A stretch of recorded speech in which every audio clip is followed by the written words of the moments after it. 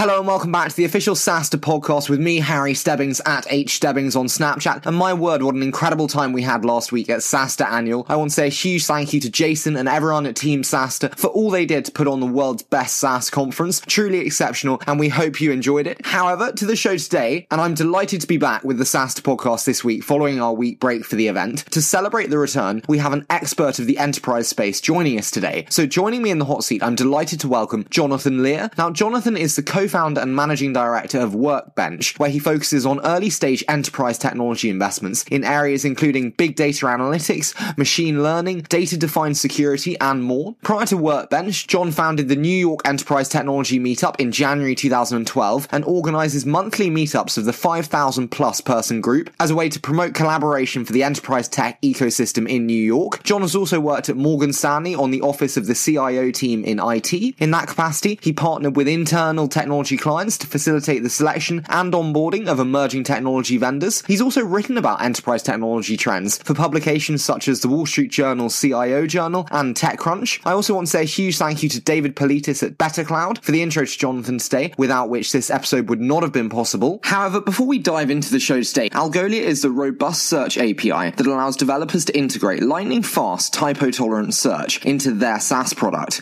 Out of the box, Algolia offers developers a powerful platform for building great search experiences. By owning the entire stack from engine to server, Algolia free up development teams to focus on adding intuitive search that delights users. This is perfect for existing search teams looking to spend less time on maintenance and infrastructure management and more time on user experience. For small SaaS teams, Algolia is a perfect investment on top of your existing stack that requires no specialist engineers, and you can learn more about how Algolia helps SaaS scale search and get started on their 14-day free trial at algolia.com/SaaStr podcast. However, enough from me, so I'm now delighted to hand over to Jonathan Lehr, co-founder and managing director at WorkBench. Good. That's perfect. Okay, I think we're warmed up. John, it's absolutely brilliant to have you on the show today. A huge thanks to David Politis at BetterCloud for the intro, but thank you so much for joining me today, John. Of course, the pleasure's all mine. I've been a long-time listener, and it's just such an honor to be on the show today. Well, that's very kind of you, but I'd love to start today with a 2 to 3 minute bio of you and how you made your way into the wonderful world of enterprise investing. For sure. And that's really why I love this podcast, because it gives people a chance to share a bit of their story. My break into investing was a little bit atypical. I actually, before WorkBench, was in Morgan Stanley's office of the CIO and technology. And it's important to note, I actually wasn't a banker. I was an IT guy with a really, really fun role. My job was to meet hundreds of startups a year backed by top tier VCs from the West Coast, every name that you can imagine. And really our purpose was to be the first line of defense for the firm and figure out, okay, which of these startups that we're meeting with that have amazing stories, tremendous backers, align with pain points we have internally. And I got to do that day in, day out and get a sense across any area in SaaS and enterprise investing that you can imagine. I was meeting some of the leading companies there. And I saw this massive opportunity where in New York, we actually had a very vibrant community for meetups and informal tech gatherings, really focused on consumer. But this is back 2010, 2011 timeframe before enterprise was sexy. And there was actually no community to bring folks together outside of the office and get a little bit of a dose of what's cool and interesting and upcoming in tech that's not your standard webinar, for instance, or a sales guy beating down your door. So similar to what you did in a way with growing your podcast series, I actually started the enterprise tech meetup, seeing this gap in the market. And it's pretty funny because I would actually go home, spend my nights and weekends toiling away, figuring out how can I grow this community? In New York, we have 52 of the Fortune 500 based here. We have a ton of enterprise technologists. We have a lot of investors. How can you get them together? And I did the Paul Graham move of doing things that don't scale. So I was literally crawling LinkedIn groups looking for enterprise themes where I could post messages to say, hey, we're starting this meetup group, come join. Aaron Levy was a huge TechCrunch guest post blogger, really trying to rally the community around the opportunity ahead. Again, it sounds kind of basic and obvious now, but back 2011, it wasn't a sure thing. And really the tipping point, I launched the group in January 2012. Once Facebook's IPO kind of tumbled a little bit in the early days in the public markets, and Workday in August 2012 had a tremendous IPO, kind of the market lit up and said, whoa, enterprise is actually a thing. And I was able to have this monthly meetup grow into a group with thousands of members, 150 regulars across, as we like to say, suits and hoodies, meaning both corporate buyers as well as startups. And this is the cool part. This was just a passion project of mine in my nights and weekends outside of my Morgan Stanley role. But because of all this activity and the momentum and really building this community community together for enterprise in the city. When the global printing company R. Donnelley had a vision to grow a community and fund in New York, I was able to get connected by numerous people because of this meetup and this activity. And this is an amazing connection that would have never happened had it not been for this pet project of mine. And here I am today, so grateful for this opportunity to lead WorkBench with my co-founder, Jess. Absolutely. No, and I also love I call it the platformification of VC. It's elements of yours and kind of the Jason Lemkins of the world who have a surround platform around the venture fund that they operate with. So I'm a massive fan of that. So please do accept my support. It's brilliant to have another platform VC on the show. But I do want to start with something that you've said before. And as many of the listeners know, I'm a stalker. So you've said before that enterprise tech is like chess.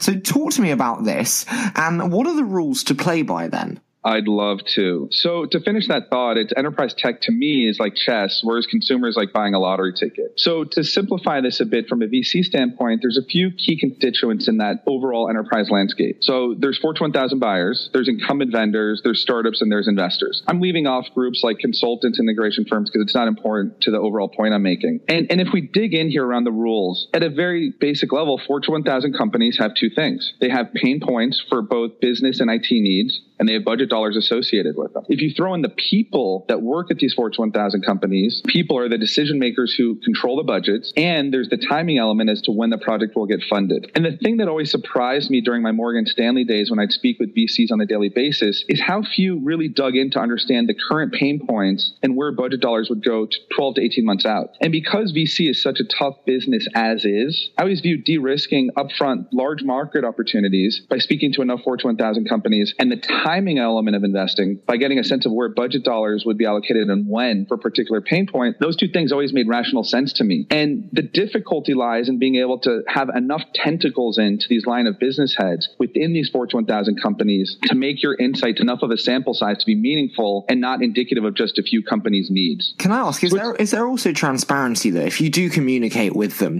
if you do get to that stage, which many don't, of communicating with the CIOs or with the decision makers, is there a transparent relationship where they'll say we have X amount of dollars for X amount of time, or is it relatively opaque? So here's where it gets challenging and where the strategy comes in. It, for the most part, is opaque. I know that a lot of folks today like to think that you can automate your way to sales success, but when you're going into Fortune 1000 accounts, it's still a people-driven business, both from the startup side as well as from the VC side. So it's really about, in our opinion, having very deep relationships with numerous people. So it goes beyond the CIO, the CISO, and really understanding who's the tier down, who's two tiers down from that, who are actually the key decision makers today. Now, granted, that means it's a ton more work because within one company, let's say Morgan Stanley, where I used to work, you need to know 10, 20, 30 people, where in the past you could maybe get by on just knowing one. So it's about having relationships and developing authentic ones so that people candidly open up, knowing that you have their best interest in mind, and it's not just a transactional relationship where it's,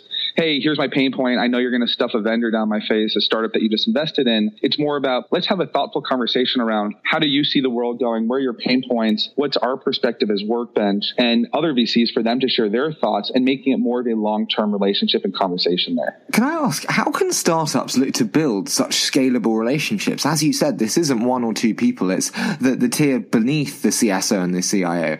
Is it possible to build such scalable relationships when also there's so many companies? So I think that's actually a huge challenge for early go-to-market companies. And it's not something that can be done by one or two people. I think that the burden, so to speak, is actually shared around the table. So as Jason Lemkin always says, founders, before they hire a VP of sales, need to be able to get, first 10 customers. Absolutely. And be able to really show, the key there, I think, is grit. Can you navigate? Can you actually demonstrate? You're the one who has the vision. You're the biggest evangelist for your own product. This is your baby, so to speak. Can these men and women founders hustle and figure it out? So maybe they use a second or third degree connection to get an introduction to one person. If they're not the right decision maker, can they bounce around a little bit? Can they figure out how to get through? Because once they've done that, and then once they've raised capital, that's actually something that, our opinion, VCs should be extremely helpful with. Again, similar to what Jason does with SaaStr and a lot of other investors are starting to really do with their platform teams, which is help not just with introductions, but help navigate who should you be speaking to, when and why. Because otherwise it's easy to get lost in email ping pong. You have a call scheduled 2 months from now. It ends up not being the right person. And look, every day as a startup founder, where your burn is ticking and you need to optimize to really demonstrate success and product market fit. So it is difficult, but that's really the challenge for an early company and where their investors can help out as well. Speaking of difficult as well, it's also potentially more challenging in the rise of kind of the bottoms-up decision-making process that we've seen proliferate a lot of enterprise software buying recently in recent years. I'm intrigued, when you were at Morgan Stanley, did you see the rise of bottoms-up decision-making in terms of enterprise buying software? So I'm definitely in line with bottoms-up decision-making because the CIO, again, is not the ultimate decision-maker anymore. And this gives opportunity for startups like Atlassian has demonstrated bottoms-up, massive success, and they're always the poster child. I actually like to posit something else, though, that it's about middle-up selling or middle-down, depending on how you want to kind of view it, which is you need the buy-in from that line of business executive. That's not going to be the CIO. It might not be the direct report, but it could be the managing director or the VP of engineering in charge of a specific functional area where they're tasked with one of their 5 pain points on their whiteboard that they have to solve this year is problem X, and you're going after it. And I think that when we look at things like developer solutions, if you can develop a critical mass with the bottoms-up developer community, that helps so much to really create momentum for that decision maker to get on your side. But again, it's the opportunity for companies here because before it was that one constraint point, the CIO that's getting wined and dined by the IBMs and the MCs of the world. And as a small company, the challenge was how can you get on their radar and then demonstrate success and get them to trust you with their budget dollars and solving their pain point. So for now, because it's more distributed in terms of decision making and evaluating, it is harder to find the right person. But once you get there, you can get their attention more easily if you can demonstrate value. Can I ask, when you saw the plethora of startups pitching you when you were at Morgan Stanley, did you gain a sense of validity when you saw that they were venture funded and then backed by different venture funds, or was that not an aspect of your mentality when buying the software? So it's a huge benefit. When all the banks, because of regulations, have to go through financial due diligence processes with all of their vendors, big and small. And it's funny because I've actually had this debate before with people, even on the banking side of the house at the firm, that a lot of folks don't realize that banks tend to be the largest and earliest adopters of enterprise software. A large proportion of our vendors at Morgan Stanley were startups that tapped into our multi-billion dollars of budget. And the really interesting opportunity here is when we evaluated a Series A company, that maybe if it offers a database or a sales solution or a big data tech back in the day, they're not going to take away all share and solve all of our problems. But there were pain points that had budgets to the effect of hundreds of thousands of dollars, even small multi-million dollar accounts. And when you're evaluating a company with limited customers and you can't even look at the P&L and balance sheet too much to get a sense of their future, to answer your question directly, this is where VC funding comes in. Because if you know that they're backed by a top tier VC, there's a sign that really that stamp of approval, a sign of legitimacy. Then to take it further, you would look at things like how much burn do they have relative to cash on hand. If they've got 12, 15 months of cash and a strong backer that you know will support them if they're not able to raise their next round with ease, it really gave comfort to us when we were evaluating these startups and enabled a lot of really sophisticated purchase decisions that maybe slower buying industries, things like manufacturing, wouldn't have been able to take that leap of faith to work with a startup on. We spoke there about kind of the benefits of the VC stamp on a startup for potentially security reasons in terms of financing. I'm intrigued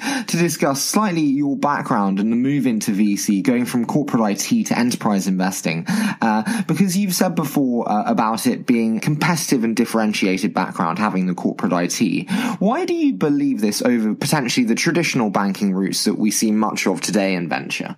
Sure. So I think it comes down to really play back on my chess analogy. The key is really understanding the corporate pain points at scale. If it's about building that trust, if it's about having those deep tentacles within the network, if it's about understanding not just the pain points and the use cases, but also what drives decision making in large companies. From my past role, having actually been involved in all those conversations and working with all the different executives internally who had the budget dollars associated with them, you can't compare that to someone on the financial side who, of course, is doing transaction and has amazing skill. But it's our perspective here that that's better suited for growth investing when there's financials to model out and understand growth and future potential for a company. For us in really SaaS and enterprise investing, when you're looking at a Series A company, it's really more about the future potential than being able to understand what's their financial structure today. How does the company look from a health perspective? So having that, really our whole team comes from this background. My co-founder Jess is from Cisco. Colleagues on our team are from Bank of America's office of the CIO, ex-Forrester security analysts from Viacom. And it's really about having that customer empathy is probably a nice succinct way to say it, where number one, it helps us when we build our network and engage with corporates that we're the ex-IT people in the room. So we understand them. We used to be in those shoes and we can be more authentic with them. And then just from an understanding perspective, being able to really dig in several layers beneath the surface and understand, all right, you're touting AI or machine learning or security software. Hey, we've been down this road before. Let's actually see what's under the hood. Let's actually see what your reasoning is and the rationale is beyond it being whiz-bang tech potentially. How are you actually going to get that budget dollar and these big corporates to sell to you?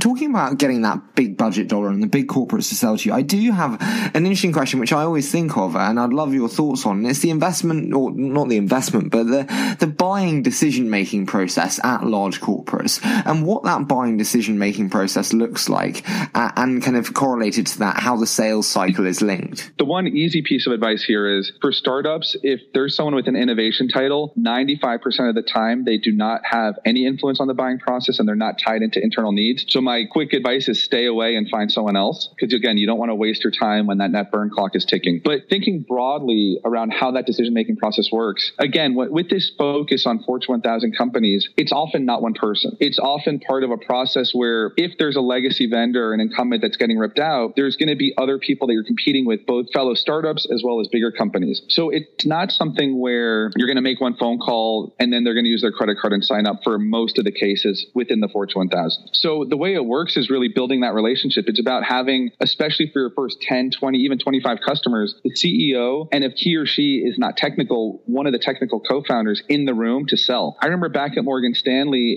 this must have been 2010 or 2011, Aaron Levy was there pitching Box to our executives around collaboration for a use case. He didn't send just a sales guy. He was in the room talking about the vision. So again, because so much of it is about trust, so much of it is around helping them check the boxes on their end around, okay, there's going to be security needs we need to understand. There's going to be scalability things within the product architecture we need to understand. There's the understanding and just mapping of what are your features and how does that align with what we need internally. And those features came from 5, 7 potentially different people all putting in their feature requests and getting them prioritized.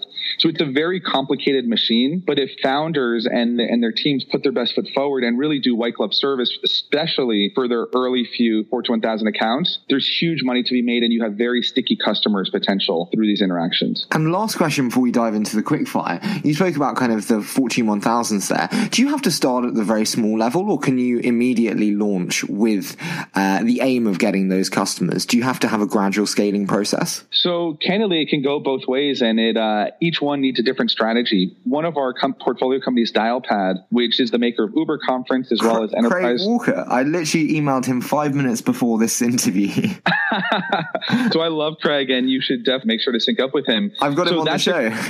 For sure. That's a great example where they actually started out with Uber Conference, and this is just a phenomenal conference service that has thousands and thousands of customers. But the cool part is over the last, I think, 18 months or so, when they've been able to land massive enterprise accounts, rip and replace guys like Cisco and Avaya, get rid of on-prem PBX, and have this true enterprise-grade service. Now, think about it. If you're a big company, your phone, you can't just be trusting to anybody. So they had to build up trust first and really battle hard in the infrastructure to enable all of the telephone service to go in the cloud. But if you compare that to one of our other companies, vArmor or Tamer, vArmor being in the cloud infrastructure security space or Tamer in data unification, both of these companies actually started at the high end of the market, targeting folks like banks and big healthcare and big industrial. The reason being that they spent really a couple years heads down just building the software. It's so robust in its feature set, and they solve such massive pain points that to really get the value both from the customer side and also be able to charge the amount the large ACVs do for this kind of feature and product, going after the high end works nicely, and then you can go down market in the future. No, that makes perfect sense. But I do want to dive into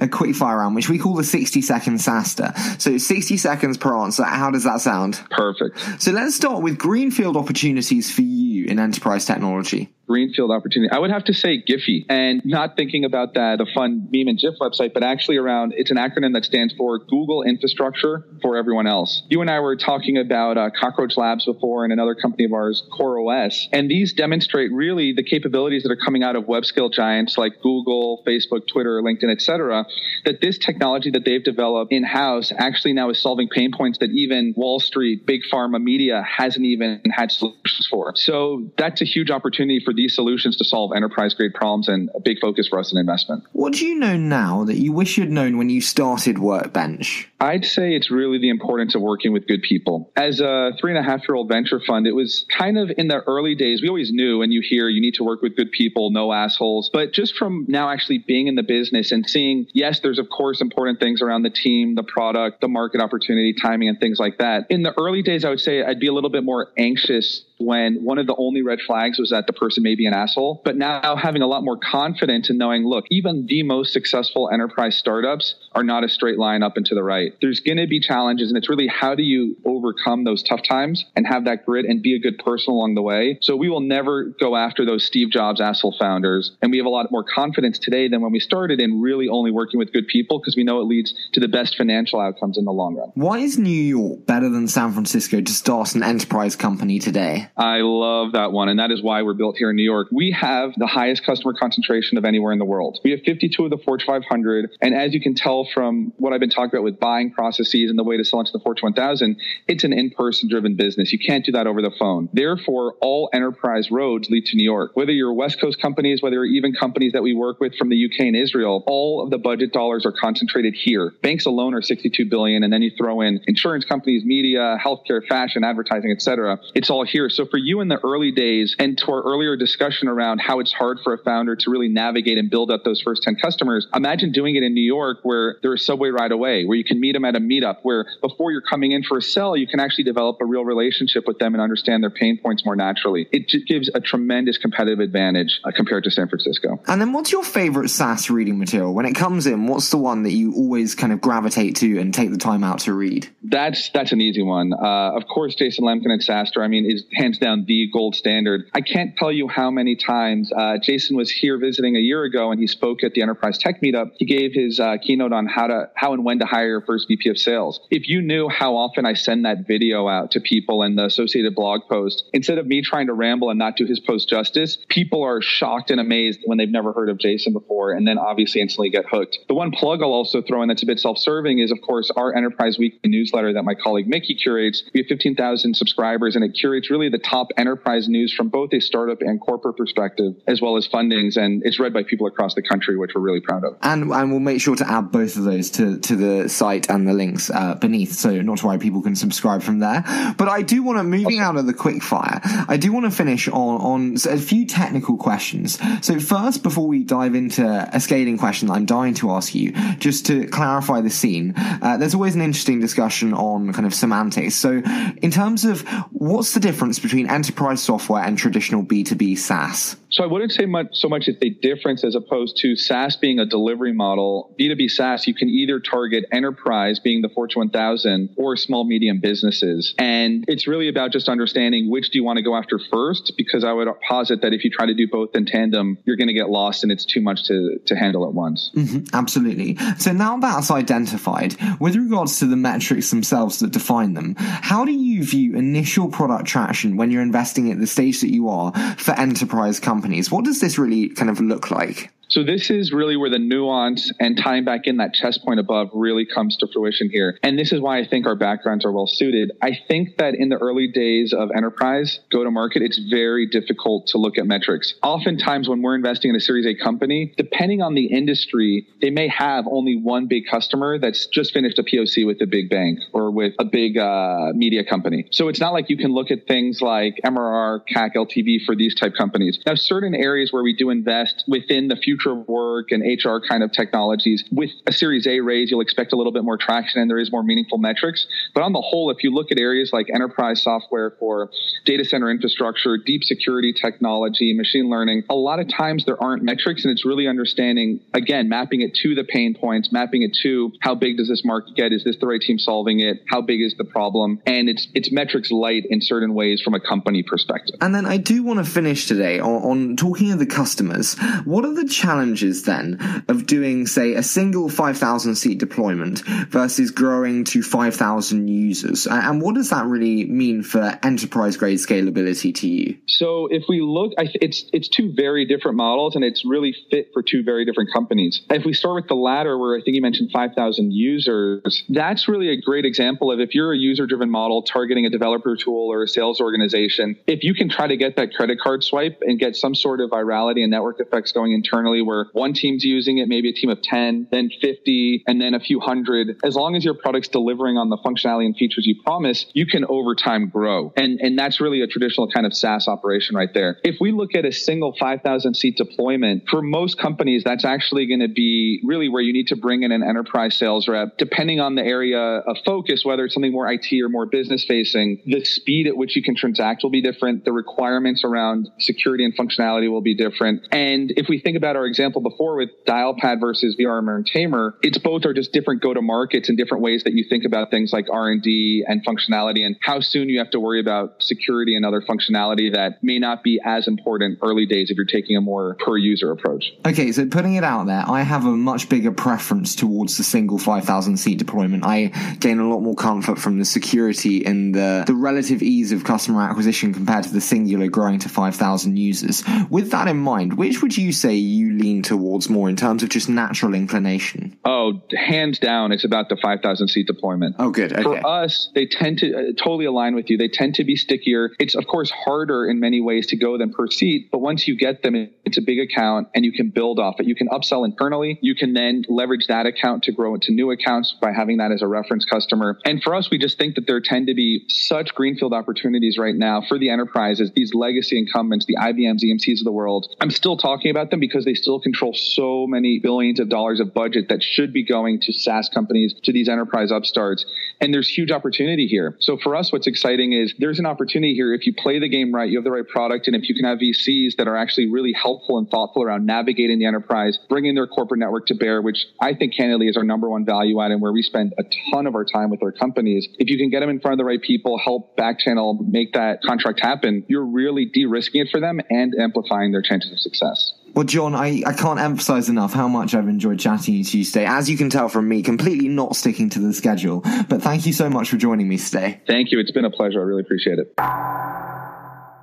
Again, I want to say a huge thank you to Jonathan for giving up his time today to come on the official SaaStr podcast. I so enjoyed our chat today and really learned so much from the conversation, so a huge thanks to him for that. And also a big hand to David Politis at Better Cloud for the introduction, without which the episode would not have been possible. As always, you can follow me on Snapchat at hstebbings with 2 B's, and you can follow Jason Lemkin on Snapchat at jlemkin. But before we leave you today, now Algolia is the robust search API that allows developers to integrate lightning-fast, typo-tolerant search into their SaaS product. Out of the box, Algolia offers developers a powerful platform for building great search experiences by owning the entire stack from engine to server. Algolia free up development teams to focus on adding intuitive search that delights users. This is perfect for existing search teams looking to spend less time on maintenance and infrastructure management and more time on user experience. And for smaller SaaS teams, Algolia is a great investment on top of your existing stack that requires no specialist engineers, and you can learn more about how Algolia helps SaaS scale search and get started on their 14-day free trial at algolia.com/SaaStr podcast. As always, we so appreciate all your support and look forward to bringing you Friday's episode.